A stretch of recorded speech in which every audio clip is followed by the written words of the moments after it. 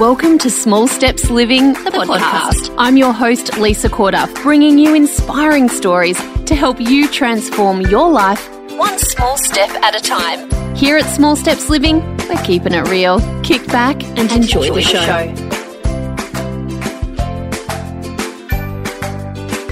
Hey guys, welcome to another episode of the podcast. And I've got someone here today who I've gotten to know in small steps, but I've also been stalking her a little bit online because she has her own blog and Facebook page and she does lots of videos.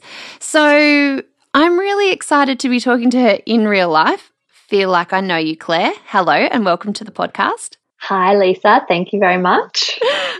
Today we're going to be talking about quite a few things. When I've asked you small steppers to share your story, I get a bit of a background, and there are a few things that stood out from your story that I think would be really great to talk about. So, guys, we're going to be touching on things like growing up as a fussy eater yourself. I think that was really, really interesting, and definitely would love to chat to you a bit more about the issues that are the fertility issues that you had and finding out that you had PCOS.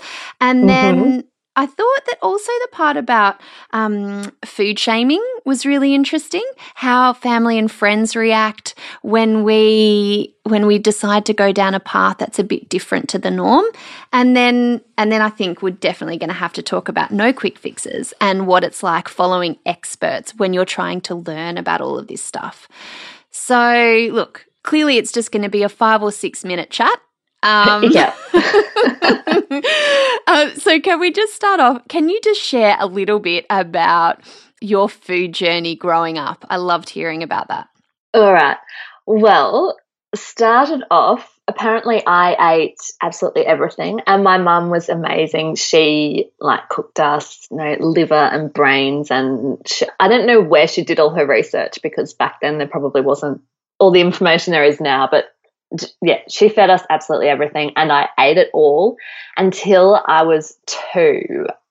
Round about 2, she said I just shut my mouth and refused to eat anything other than it was chicken, carrot, cabbage, potato, white bread, sausages, and that was about it.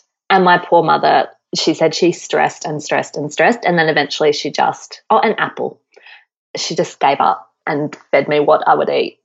And Mum's an amazing cook, so I actually missed out on a lot of food. And my sister ate anything and everything. She's younger sister, but yeah, I continued on that for probably till I was about 17. I'm embarrassed to say. I did introduce a few little things, but it was a pretty standard diet for most of my growing up. As a mother, I'm just in my head, I'm like, you little shit. I hate myself. And now when my 3-year-old, he's a little bit fussy, I just think, Mum just laughs. She's like, it's karma coming back to bite you. But what was going on for you? Why didn't you experiment with food or eat different foods? What was it? I really don't know. I think that I had some textural issues. I don't think that was really a thing back then, but I like sloppy foods and stuff like that I wouldn't eat. And visual stuff, I'm talking ridiculously fussy. Like if my chicken breast, I'd only eat chicken breast if it had the littlest black bit on it, I'd cut that off. It was I feel so sorry for my poor mother. It was extreme. Yeah, I don't know. Maybe it was looking back, maybe it was some sort of food anxiety or something. But that is a long time to have it. Yeah. That is. Yeah. That's your whole childhood. I know. But at least the food, at least you did eat some proper food. Yeah. I did eat quite a few vegetables. I think there were a few more on there. And Mum, that's not right. I did have milkshakes, which Mum made, and she'd put raw egg in it, which we didn't know about until a lot later, and almond meal. So she was pretty good at sneaking stuff in. I need to do an interview with her about fussy eaters. Imagine. She'd love it. So then tell me, okay, so what happened in 2010 then? What changed for you in 2010 with food? So 2010, my now husband and I went to Europe for 5 weeks and traveling around. And obviously, so we went to France, Italy, and Spain. And translation and the food there, it was tricky for me to get my stock standard food. So I started trying a few things. And surprise, surprise, food was actually nice. And it was in this one place in Italy, Cortona, where apparently they have the best bruschetta in the world. That's their claim. And it was amazing. So from then I started eating a bit more food, and then I came back from 5 weeks Europe with a few extra kilos, as we do. And that was right about when Michelle Bridges came out with her 12-week challenge. So I did that, and having the recipes in front of me and like prescribed what you had to eat sort of made me try more foods where I wasn't having to look for the recipes and see, oh no, I don't like that, I don't like that. I just did what she told, and that that's not my thing now, but doing that just opened up a whole new world of food for me. And it sort of all started from then. That's amazing. I mean, it's amazing that you would have such a limited palate and then you would just go, wow, no, actually food is quite awesome. And, you know, the end of this story is now, as I said, you know, you've got your own Whole Foods blog and you're like, your kids are eating a wider range of foods than you had by the time you were 20. Pretty much. But then there was another part of your story that kind of forced you further down into the world of food, and that was with your when you were trying to have a baby. So talk to us a little bit about where you were at that stage with, I guess, I mean, because a lot of people talk about going the natural route for things, but not perhaps understanding what that means and how hardcore it has to be and all that kind of stuff. So first of all, tell us what it was like struggling to have a baby and how confusing that was, and then when it led to your diagnosis, how that made you feel. I'd been taking the pill for 10 years, as a lot of people did. There wasn't all the information there is now. So I stopped taking it, I think it was in about the May of, oh God, whatever year it was. And I didn't get a period for nearly 6 months. And then when I did, it was sort of, all over the shop. My skin was terrible. It was awful. We weren't getting pregnant, obviously, because you can't if you're not having cycles. And I was talking to a friend on the beach over Christmas that year. So it'd been about 7 months. And she had just graduated from medicine, I think, and I mentioned it to her and she goes, oh, maybe you've got polycystic ovaries. I'm like, sorry, what? So went to the doctor as soon as I got back from holidays and did all of the blood tests and everything and said, yeah, turns out you do. And I was devastated to start with because I didn't know what it was. It's just not talked, well, it's talked about a lot more now, but back then it just wasn't, that people have polycystic ovaries and they can't get pregnant, but nobody really knew what that meant. So went to a fertility specialist and the doctor said, no, you're within the healthy weight range, which is that's the first thing they tell you to do is lose weight. It was in the healthy weight range. There was nothing really specific that they could fix. The only solution was taking, what's it called, Clomid to try and give me cycles again. Yeah, which I had in my head that the pill was what started it all, so I didn't want to take another pill to try and fix what the other pill had caused. So I started looking more into alternatives. And the fertility doctor was actually really supportive. He said, he said to me, he basically said, you're not going to get pregnant unless you take this. Wow. All right, what else can you do for me? And he said, well, I can do I can order you blood tests so you can see when you're ovulating. So we went with that. So I went home and just started researching, and I found one website so there was barely any information about natural stuff. It was everything telling you about all the medications. One website where the girl talked about estrogen overload and polycystic ovaries, and related it to food and plastic and all your beauty, everything. And I did exactly the opposite of what you recommend, which is not what I would recommend to people, and completely overhauled everything.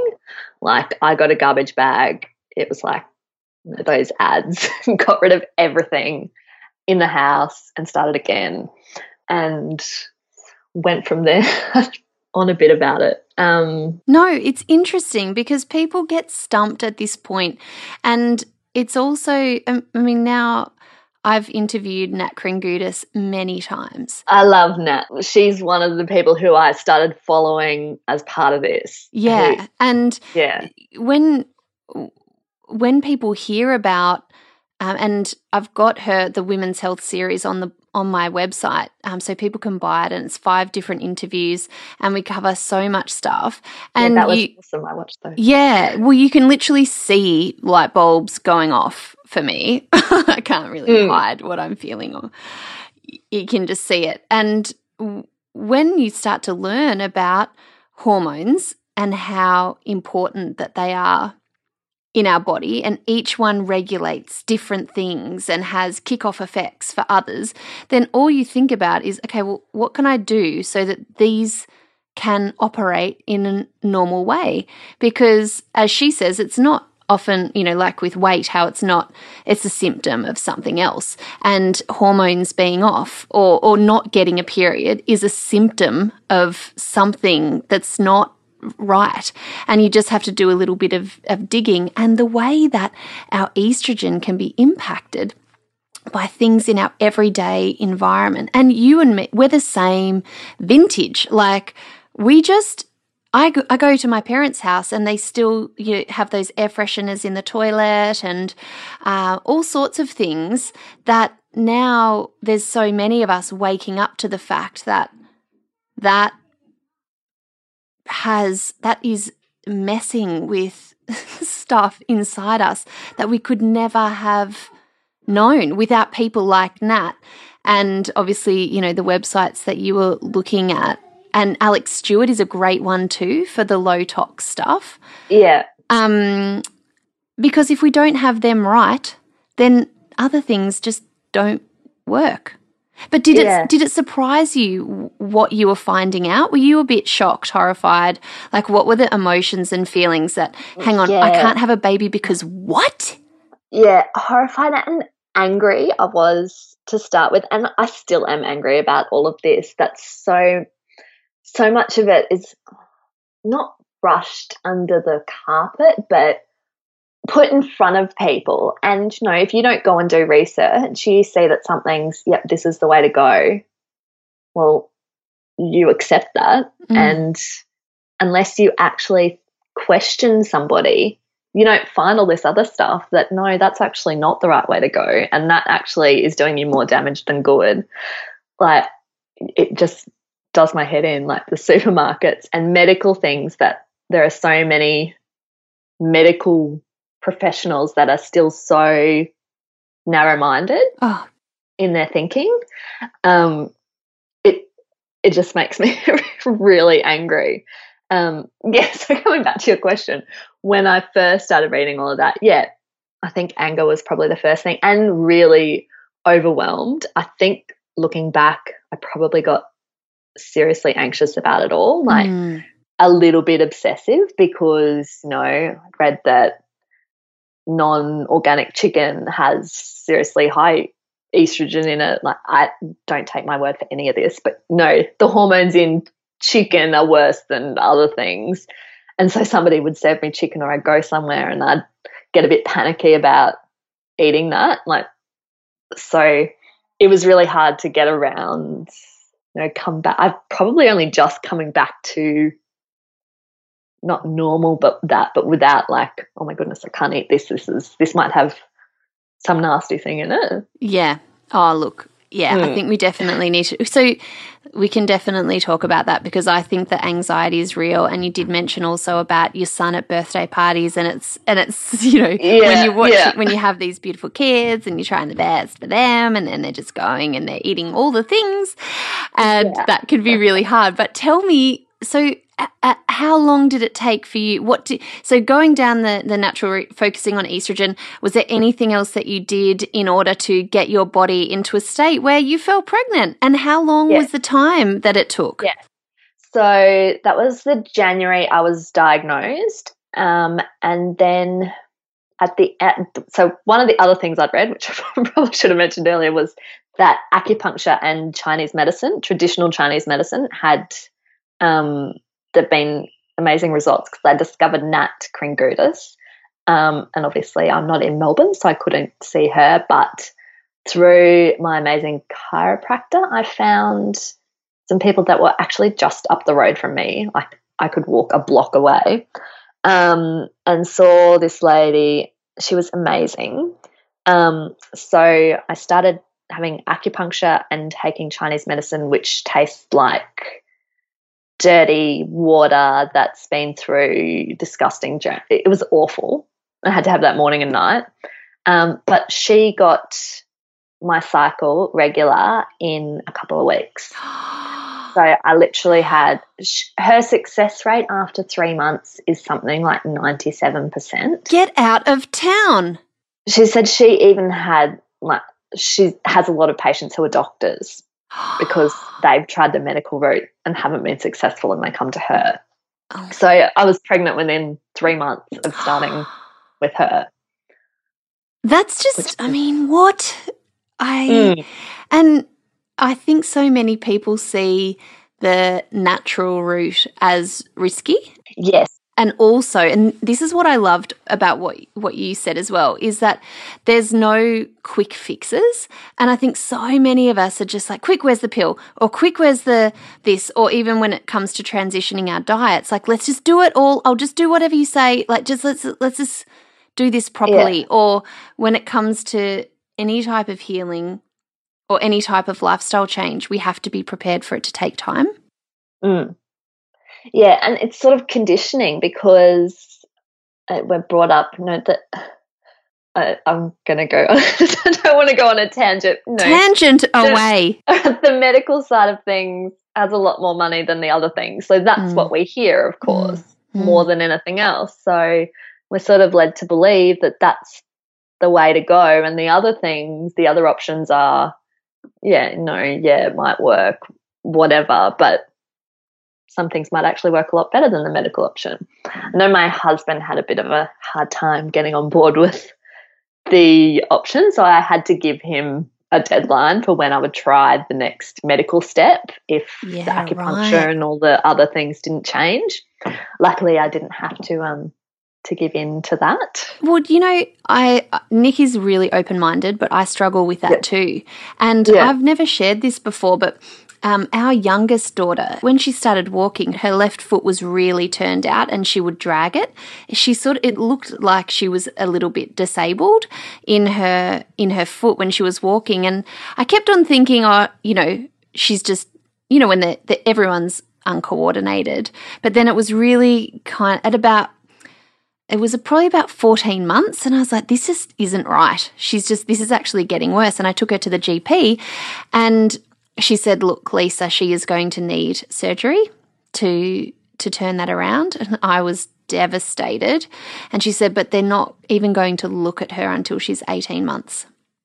And I thought, what? I don't want them to break her little leg. And this is awful. So I went straight to my chiropractor. And within maybe 4 weeks of going each week, foot was turned around. And we probably did weekly for 2 months. And now she's got a perfectly normal foot and leg. And it was all just in her left. And it was probably from when she was born. And she was just tight all up her left side. And so what he was just doing, he wasn't even touching her foot. It was just loosening up all the side of her body so the muscles could perform in the way that they were meant to. And I was like, if I didn't have him as an option, and I was so anti-chiropractors. I saw 2 in Sydney that promised me they'd turn my babies and they didn't. And I was like, chiropractors suck. I don't believe you, bloody whatever. And then I was so desperate in Brisbane, I found another one when I was pregnant with my third. And he's changed our family's health in so many ways. Yeah. But I still find it hard to convince Nick that it's money well spent for our family. And and I'm always like, what you saw what happened with her foot. We would have, imagine I didn't have that and I didn't look for anything else. And then our 18-month-old was having surgery on a leg that was perfectly fine. Yeah, I know. It's terrifying. And if you'd gone ahead and gotten the surgery, you wouldn't have been doing the wrong thing because you're following who you think is an expert. That's right. That's what's so scary. Yeah, but you do have to find a good chiropractor. I've been through a few rubbish ones, but my chiropractor is amazing. I totally agree. You do need, but also I find that with GPs too. There's some fantastic GPs, and I don't want to. And also, I just want to say flat out, I'm not saying one is better than the other, or that I went down the right way. Like, absolutely not. And some people absolutely need the surgery. I'm just saying I got a second opinion. It was a lot less harmful, and I'm glad I did that extra bit of digging.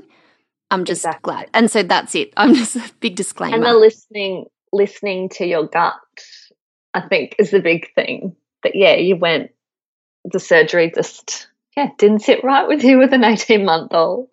Well, that's exactly right. Okay, so tell me what it's been like for you. Obviously, your mum's pretty good cook. Sounds like she fed you food that wasn't real. But what have you uncovered through your journey about what's the most important things for you to do with food that you've kind of uncovered bit by bit? What's your food philosophy these days? I guess my food philosophy would probably be, what do I say on my website?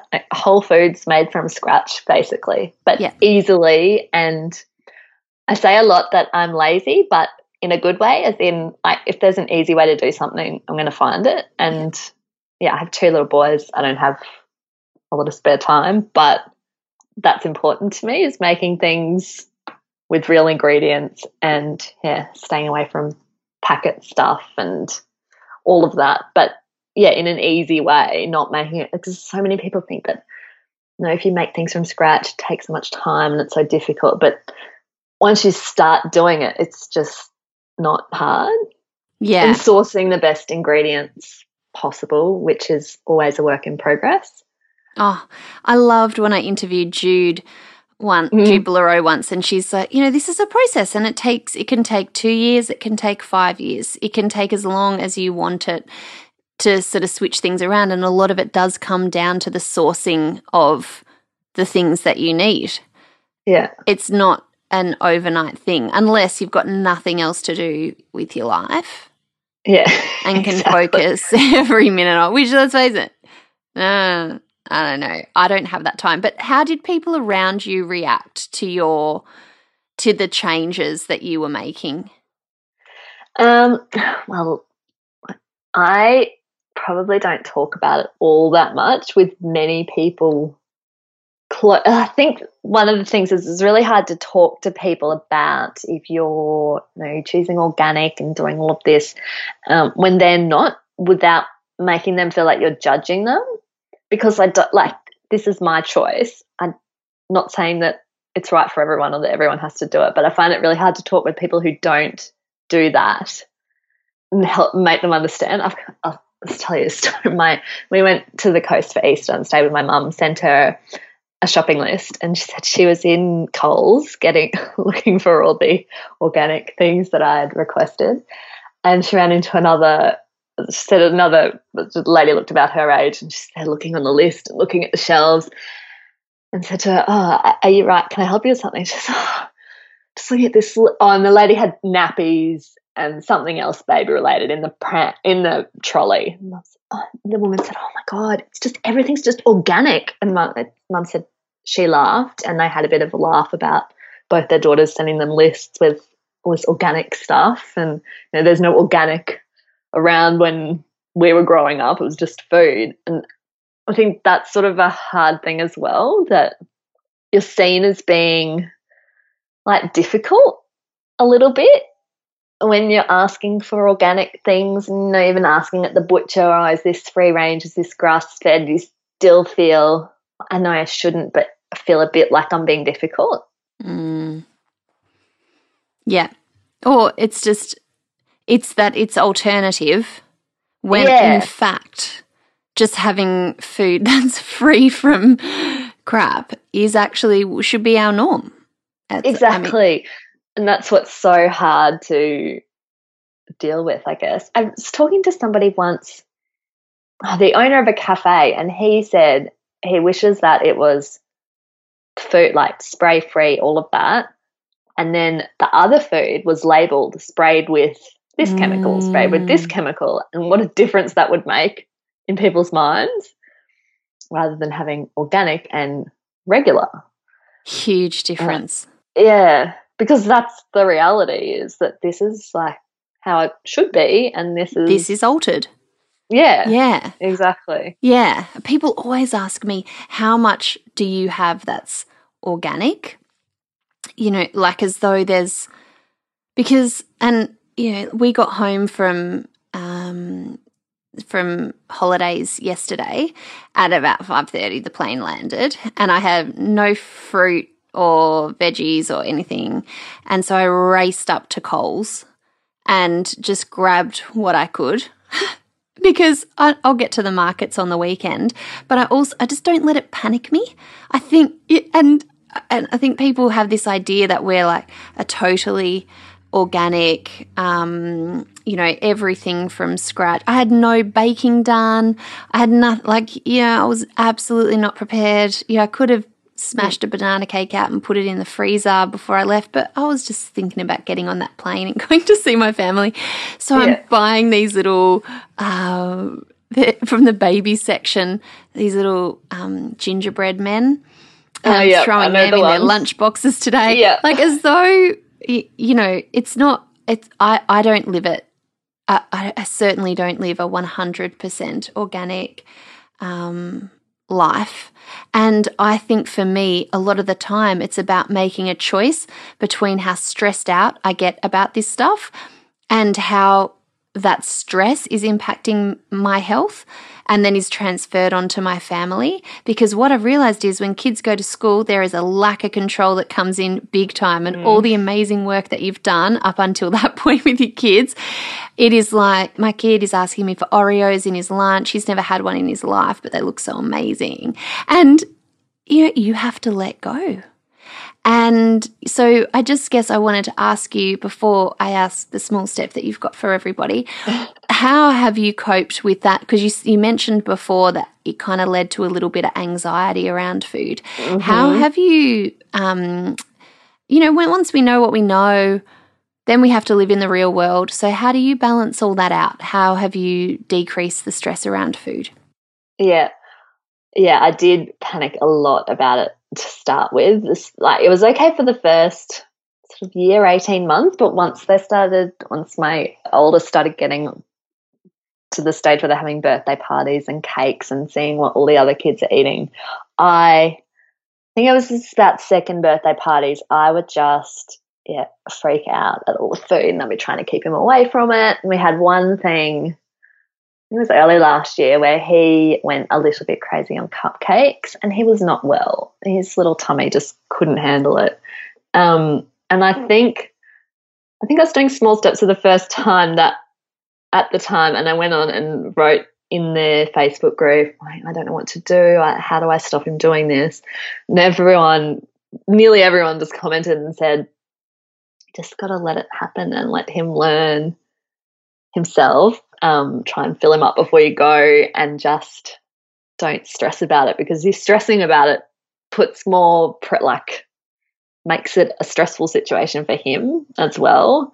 which I don't want him to have any kind of stress around food or anything like that. So I've just tried to accept it, that I have to know when I'm giving them food, it's the best I possibly can, and that they're going to eat other stuff. That they go to daycare now, and they supply food there, and it's good. They have a chef there, but it's not all food that I would possibly serve. So I've just had to learn to let it go, which, it was difficult and still is difficult, but I'm so much better at it than I was. So I guess the main thing is just knowing that what you do makes up the bulk of it. The 80-20 rule. Yeah. That makes up the bulk of it, and whatever else happens, it happens. And I also think that there's times where they'll be older and it's easier to talk to them about it. You know, I find toddlers aren't rational creatures. And and you know, my son, he will still at 6, you know, just go to the birthday parties and just eat all the things. And whereas my daughter will be like, it's not making me feel very good. Okay. Yeah. And what we talk about now is checking in with our tummies. Our tummies usually know when we've had enough. So we need to check in with our tummies. And if we're at birthday parties, we're like, is my tummy feeling good, or is it feeling like it's had enough? And at a birthday party just recently, my son gave me the rest of his cake and he said, Mum, I think my tummy's saying it's had enough. And all he'd really done is eat all of the icing all the way around and left the cake. Yep, that'll do it. And then, he did it when we were down in Melbourne. My mum had just made her fried rice. And they're like, oh, yeah, my tummy's saying I'm full. My tummy's saying it's had enough. And finish your dinner. This is not, now they're just, how can I use this to kind of leave the table and go and keep playing Lego or something? Yeah. But it's really interesting when you can talk to them in a different way because they're getting older. And I think that their journey through food, the fact that they're growing up in a time where their birthday parties that they attend, they're real, and that's their version of party food, and I can't control that. And they need to learn the lessons for their life. And that's how I feel. And I know that there's a lot of other people who disagree and who might take food for their children and all that sort of stuff. But I just have this feeling like the more we ban things, the more we say no, the more that they want it. And I was doing a big clear out of our toy room just before we left in the school holidays. And I found these random wrappers of lollipops and things behind like the cupboard where all the toys are. So it's obviously stealing stuff and just going and eating it and just hiding the evidence. Yeah. And I think I don't want that for our family. And so it's just this constant work in progress. I am finding raising kids in a way where they understand, they know what healthy is. Yeah. And I am learning about what healthy means for me, and that is also just taking care of myself and letting stuff go through to the keeper. Yes, exactly. Sometimes we can I was about to say sometimes we can know too much. I don't think so. I think sometimes we can hold ourselves hostage. Yeah, the information. That's very true. So to finish up, just because I went off on a big tangent, or 20, what would you say is the small step that you would share with other people? All right. I would probably say starting with a meal or an ingredient that you have regularly in your house. Like, okay, I don't know about everyone else, but we have burritos a lot in our house.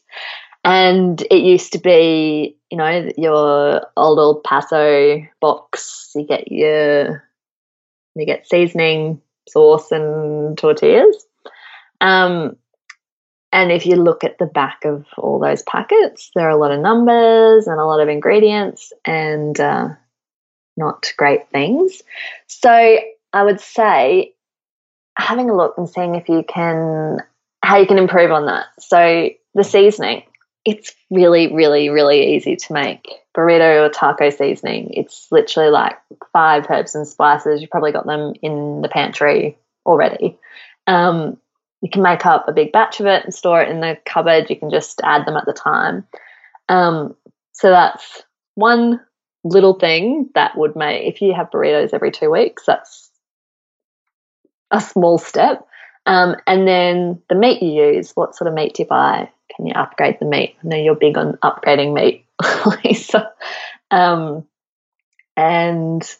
then the tortillas. Can you buy a better brand that doesn't have so many ingredients in it, or can you make them? I make my own tortillas, and it's actually really easy. I did this Facebook post last year.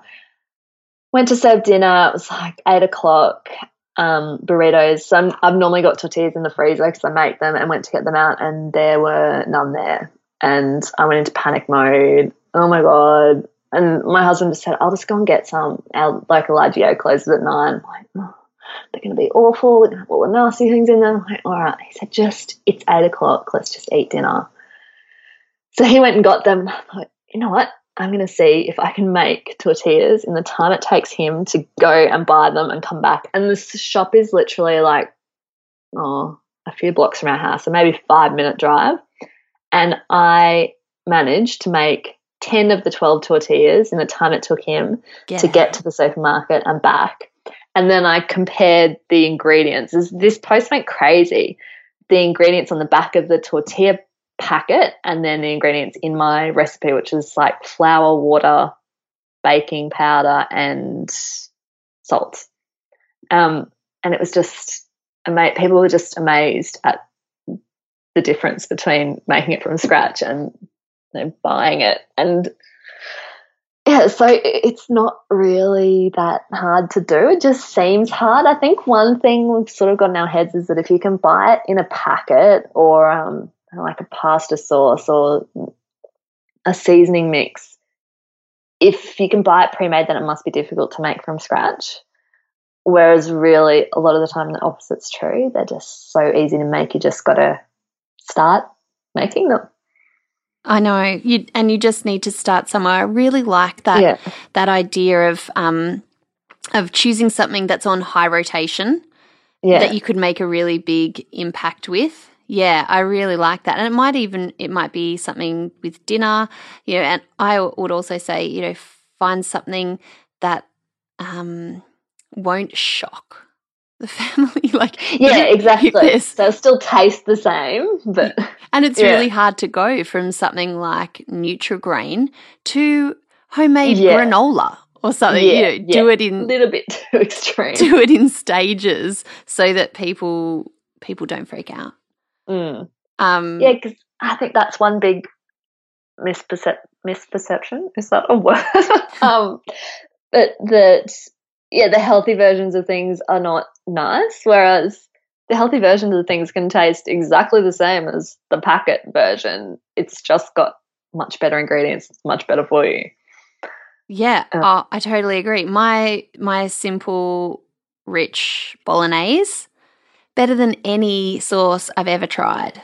Yeah. Because I made it exactly how I wanted. Yeah, and exactly. It just means it's literally like, all I have to have on hand. I just have to have pantry staples on hand all the time, and I can mix them in a way that works. So, tins of tomatoes and passata. Yeah. And then I know I've always got the other things that I need to add in there to just make it outrageously delicious. Thank you, Claire, for sharing your story. I think it's a lovely one, and I think people, so many people, like I've got so many friends who struggle with fertility, friends, family, everyone around, and everyone has their own journey through it. None is right or wrong, and I love that yours was one step after the other, and you have come such a long way from the girl who ate cabbage and chicken potato and apple and carrot, that food can be enjoyable and that food basically healed your body and got you pregnant. It's amazing. From the second time, it took no time at all. Didn't really have to think about it. And also that the struggle that you guys had as a couple and your fertility issues has actually been such a blessing, because now look at what you know and how you're bringing up those boys as compared to if you'd fallen pregnant straight away. Exactly. Well, I'm so glad you're a small stepper. And if people want to follow you, where can they go and do that? Let's give a plug for your stuff. Oh, thank you, awesome. Lisa. Well, my website is clairekcreations.com. Yeah. And I'm Claire K Creations on Facebook and Instagram as well. We will put links to that underneath the show notes so that people can click and start to follow you. And, you keep it real too. There's a lot of realness in your videos. I'm very real, yes. Probably too real sometimes, but yeah. I don't think we can be too real. No, true. Everyone else is dealing with the same stuff. Exactly, yeah. Well, thank you so much for sharing with us today, Claire. No, thank you. Very much appreciate your time. For more inspiration, interviews and know-how, head to smallstepsliving.com. Small Steps Living, inspiring your best life, one small step at a time.